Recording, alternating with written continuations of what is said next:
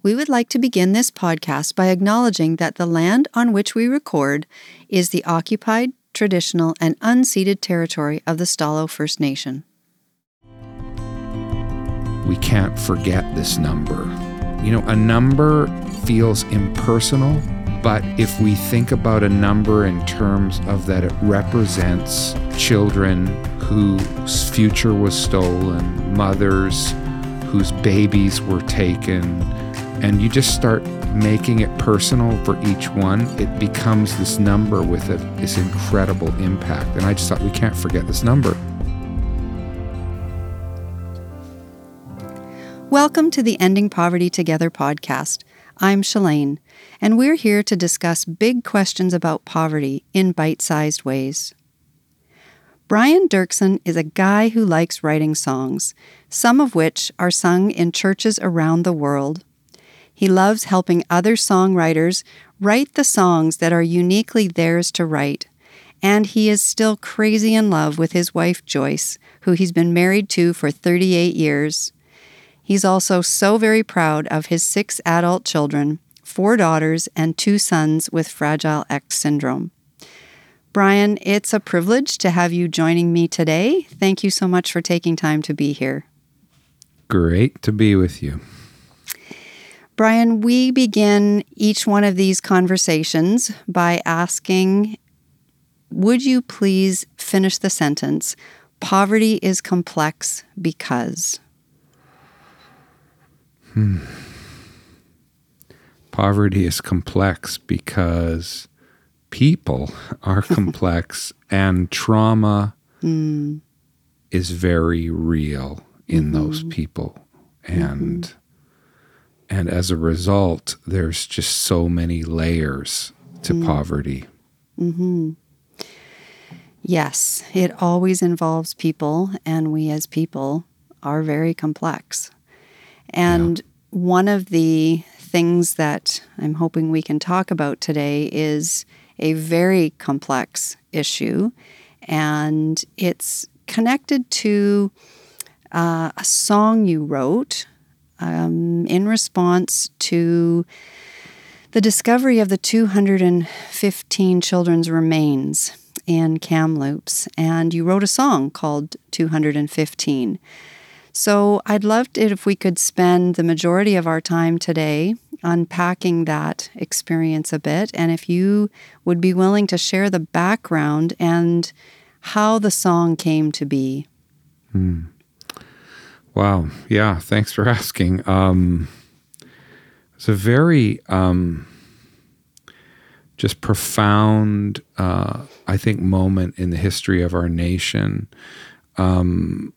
What was happening at that point when the discovery was made is so happened that my wife and one of our daughters was away in Edmonton for some clinical trials for the Fragile X condition that our family lives with. And so I was home alone looking after our youngest special needs son, who's become a young adult now.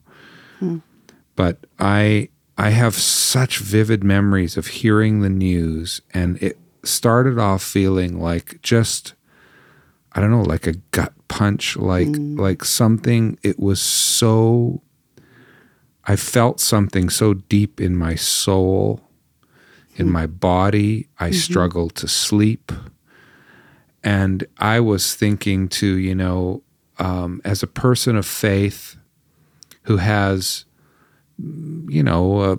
some visibility, albeit moderate, I thought, how do we respond to news like this, especially given the connection often with these residential schools to religious institutions?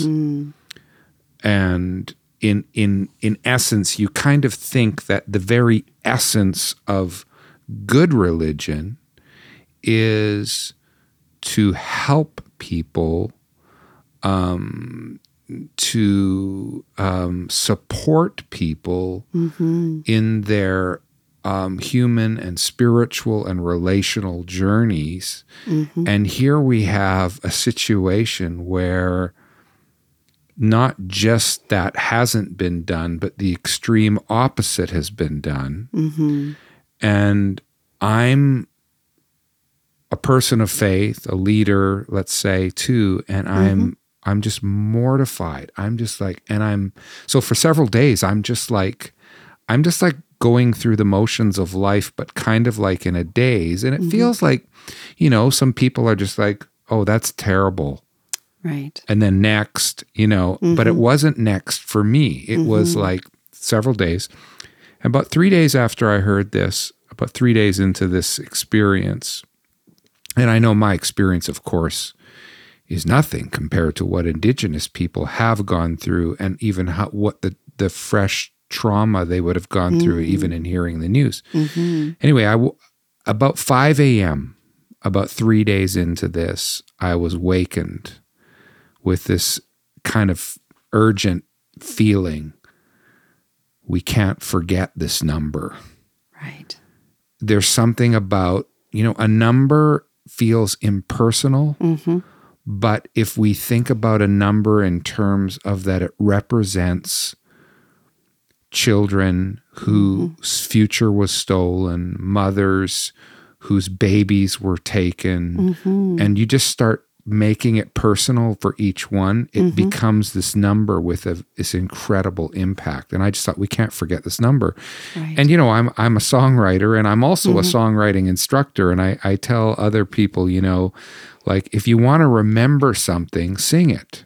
Because when we sing it, it goes into the backup hard drive in our brain. And we're designed in such a way with our brain that as we age, and even people who get Alzheimer's and dementia and stuff in their old age, the very last thing to go is the songs that they know, right? It's just in that part. That's why I call it the backup hard drive in our brain. And I thought to myself, we need to sing a number. How do you sing a number? And as my foot hit the floor coming out of my bed at 5 a.m. with this thought, there was a melody, 250, and it was like, and it had this rhythm, boom, boom, boom, boom, boom, boom, almost like an indigenous drum or something. And I was like, I felt this like tingling, like sensation all over my body, like, oh, this is alive. All of a sudden, all my senses were awake. And I just started singing it. And that's how the song started. Wow. When you talk about that, I am not a musician, for lack of a better word, that inspiration, but it feels even bigger than inspiration, because it feels like it embodied you, that this, the urgency and the necessity of writing this song. So you sing it, you write it, and then what? So, so I work for about 48 hours. I become consumed with singing this number and singing the phrases that this number brings up for me. It starts and the whole song starts getting written. And then about 48 hours in, my son-in-law, Luke, who filmmaker, musician, songwriter himself, we're standing in the kitchen, and I tell him about this experience I'm having, and he looks at me and he goes, we need to reach out to an indigenous artist and get their take on what we should do with this, and also bounce off our expression so that in every way it honors them, it includes them. I know it's not their song to write, because it's a protest and a lament against, in a sense, against my nation and the people of faith to which I belong, both as a Canadian Christian. It's saying there is this thing in our past that is re-traumatizing the indigenous among us, and we need to deal with it. And so, but it was very wise of Luke, so I reached out to an artist that I had met once before and I respected. Her name is Cheryl Bear. And I said, I know this is a very difficult time for you with what's going on. This is what's happened to me. Would you be willing to look at this and see, if this would help at all? And she graciously agreed. And even though it came at great cost for her, and she listened to it, and then she started, could I say anything about are you open to input? And I said, I said, I'm more than open to input. If you would like to co-write with me, I'm not asking you to lead it because that's my call to do. But if you, and there was a couple of phrases that I was using that caused some reaction in her. So then I thought, okay, let's rework those phrases. So then she helped me talk. I wrote all the music and I wrote most of the lyrics, but there were a few phrases that she helped me reshape in a way that she felt would, better serve the situation that we were in the middle. So that was the next step. And that took, a couple of weeks, but I also didn't want to take forever doing this either, because I wanted to do something with this while the conversation was still active. And so, and so then I did that. I sat at the piano, turned on my phone, very simple phone camera, and filmed myself singing this song at the piano and posted it online, and had some pretty strong reactions. Oh my gosh. Would you like to talk about those strong reactions? Do you think that's beneficial? Well, I just say that, how it is that how we remember the negative reactions much more than we remember the affirming. There was a lot of affirming positive, but there were several people kind of like, how dare you, kind of like as a Christian leader say, there's a line in the bridge. Well, the bridge starts with this phrase, if there's a God in heaven, you've been used again. And that was actually one, I had wondered about that line a little bit. I'd wondered about, do I use the word if? Cheryl Bear was like, please say that. That speaks to me so much because of what's happened. You're moving slightly away from certainty to more of this open-handed, open-hearted question, but also an acknowledgement, well, if there's a God, well, then we've used that God, right? Right. And then the next line goes to subjugate, assimilate, eradicate the other. And then here's the line that really offended a few people. We're Christian and Canadian, yet now ashamed of both. We weep with the indigenous and stand with all who mourn. Well, that was like, you're taking it way too far, Brian. You're saying, and I said, but I don't know. All I can say is, and songwriting is all about sharing the truth from your lived experience. And the experience that I lived since I heard that news report over those weeks was, that's exactly how I felt. I thought, how can I be Canadian, be Christian, and not feel a deep shame for the way we have treated these innocent, defenseless children in the name of whatever, power, of economics, of, subjugating, right? Like, and assimilating, and, the words I use in the song. Right. So a few people were not happy that I said that. But, here's the other thing. And again, because I'm both a songwriter and a songwriting instructor, over the years I've learned and I've studied and I've talked about the need for sometimes songs of protest. I wanted to ask you and about that. songs of lament. And the Bible is actually full of examples of just that very thing, Sure. as is culture. And you can go back to the 1930s, and this song emerges called Strange Fruit, which is about black people being murdered, i.e. lynched and hung on trees. And in that cultural, historical period, a songwriter says, this is horrific, and I'm going to write a protest song about it. And they write Strange Fruit.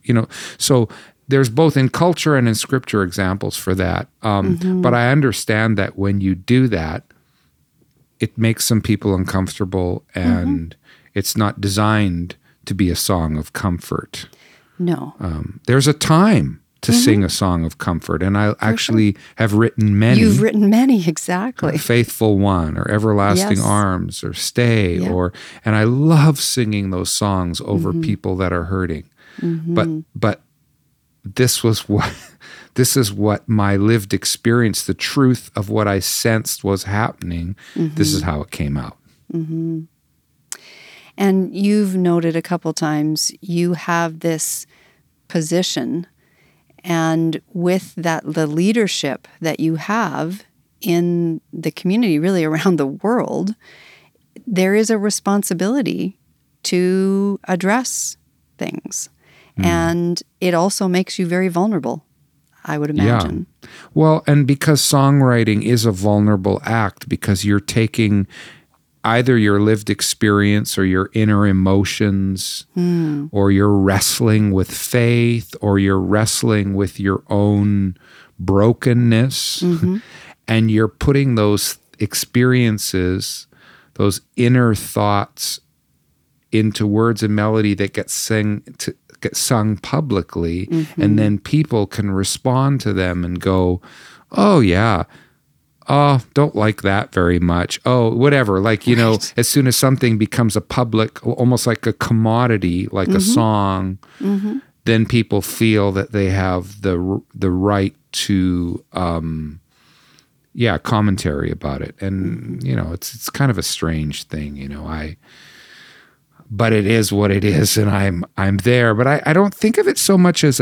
I have a position. It's more like I've been a traveling companion, let's say, for people through song, right? So along their journey, along has come one or more of my songs that have accompanied them on their journey, their faith journey. Some, it's a grief journey, and they find songs like Faithful One or whatever helpful. But I think of myself as a companion, but then as that companion, I think, oh, but this is, we're all thinking about this. We're all impacted. At least I hope we are. Yes. Well, while we continue the journey, here's a song for that journey that helps us say, this number matters. 215 as a number matters. And I've had, now we're some time after that. We've passed several years already. And not that long ago, I was driving somewhere, and all of a sudden there was a sign, kind of like 215, don't forget, or something. And I almost just started weeping as I drove by in the car, and then I just start singing. Right. This number. And it's about, for me, it's about being, I guess, the point of what I was trying to say there, it's about, for me, being a traveling companion for people. I want to be a faithful traveling companion. And that means singing the songs of comfort and singing the songs sometimes of discomfort if we need to face something. So just before I came here to have this conversation with you, I was chatting with a woman who spoke specifically to that. She said, when I was going through my divorce, there were 2 Brian Dirksen songs that got me through. And my kids, one was Hurt for Her, and then her kids had a different one. And so I asked her if she had heard you singing 215, and she hadn't. So I pulled it up, and she just started to weep right there on the spot. And as I looked at that, I thought, this is very different than when I first saw your humble, simple singing and playing at your piano. This has involved a much wider community of artists. Who is involved and where has this gone since that first take? Yeah, so then I approached my producer, Philip, and I said, we've got a little bit of a time-sensitive song that I feel like needs to be kind of like put out there, like a traveling companion for people. And so we rearranged some schedules and we immediately got to work in the studio. And then I reached out to some of the people in Canada, throughout Canada, Christian artists who I know resonate with this issue of Indigenous injustice. Steve Bell, one of my heroes. I mean, he has just been, his songs have touched me, but his example of advocating for those on the margins, including especially the Indigenous in the Winnipeg, Manitoba area, has been amazing. And Carolyn Aarons, and then a whole bunch of local artists and friends, Marika Seward and Carly Rearson, who was living in Calgary, and anyway, and I just said, hey, I'm going to sing this. I've done this simple demo. Now I'm going to sing it properly in the studio, right, so we can put it on Spotify and Apple Music and these various places.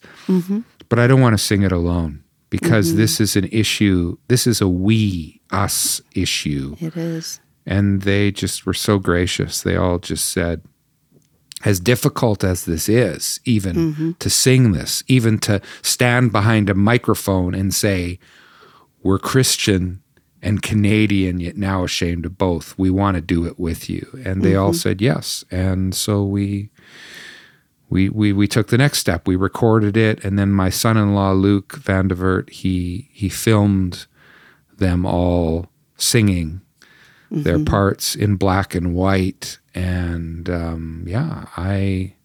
it's a somber video. It is. It's hauntingly beautiful.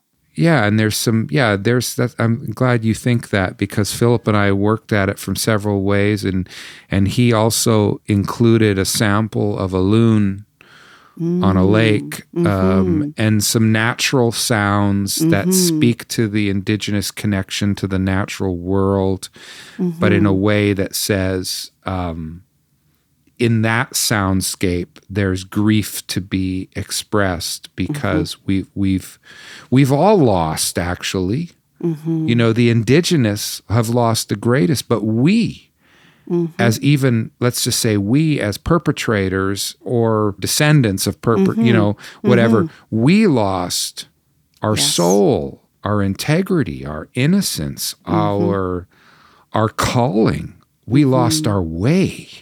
Yes. And it's time to recognize that, acknowledge it, and then say to our Indigenous sisters and brothers, how can we walk the good way together? Like, how can we learn from this so this doesn't happen again? I know you have ongoing relationship and friendship with people in the Indigenous community. How has this song been received?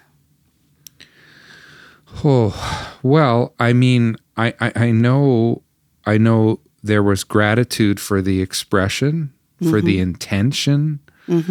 I had a friend who went for a walk one night on a wharf. I think it was in Port Moody area by the water there. And as they were walking, all of a sudden they heard the sound of me singing 215, and there was an Indigenous person standing at the end of the wharf with the phone in their hand, listening to me sing 215.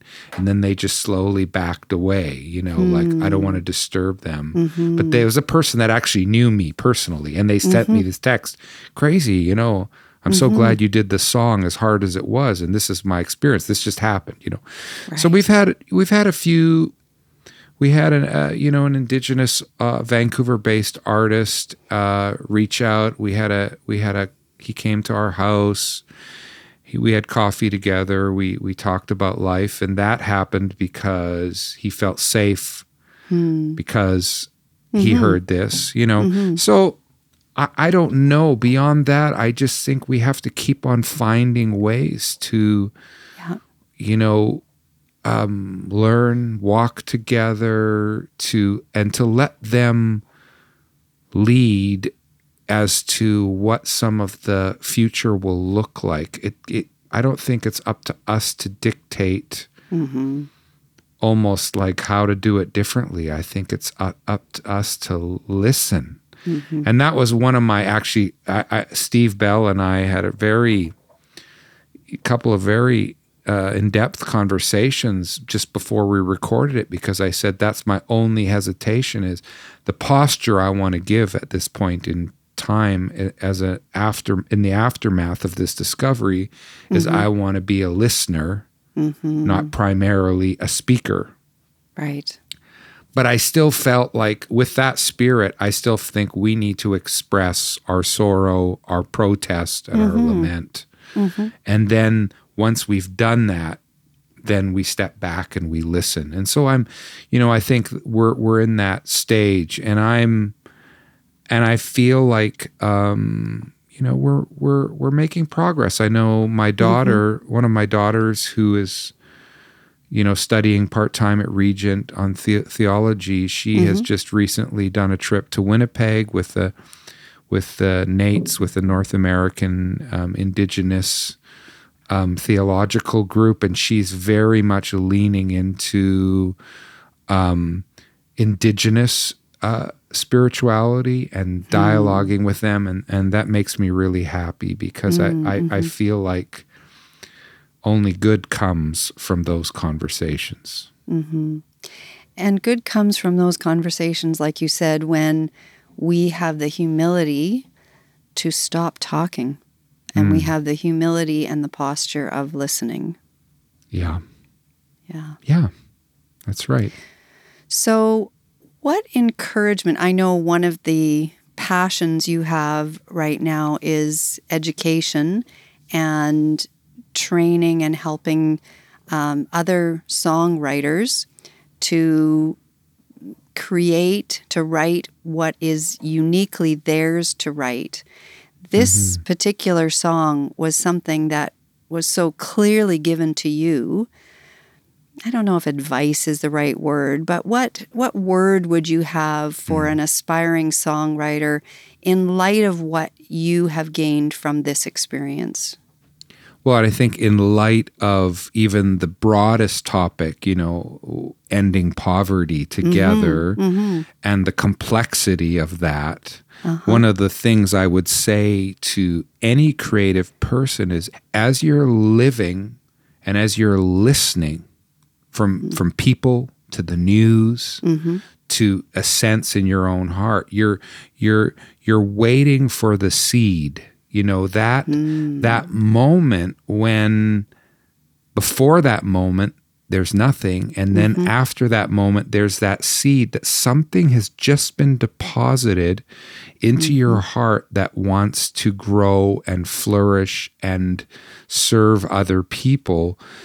And that seed comes with DNA. It comes with almost like operating instructions, or I say to songwriters, your songwriting assignment, right? And it's like, then if you think about, you've been given the gift of a seed, and that the ultimate goal is that we become a traveling companion or a way of coming alongside people, not preaching to or at.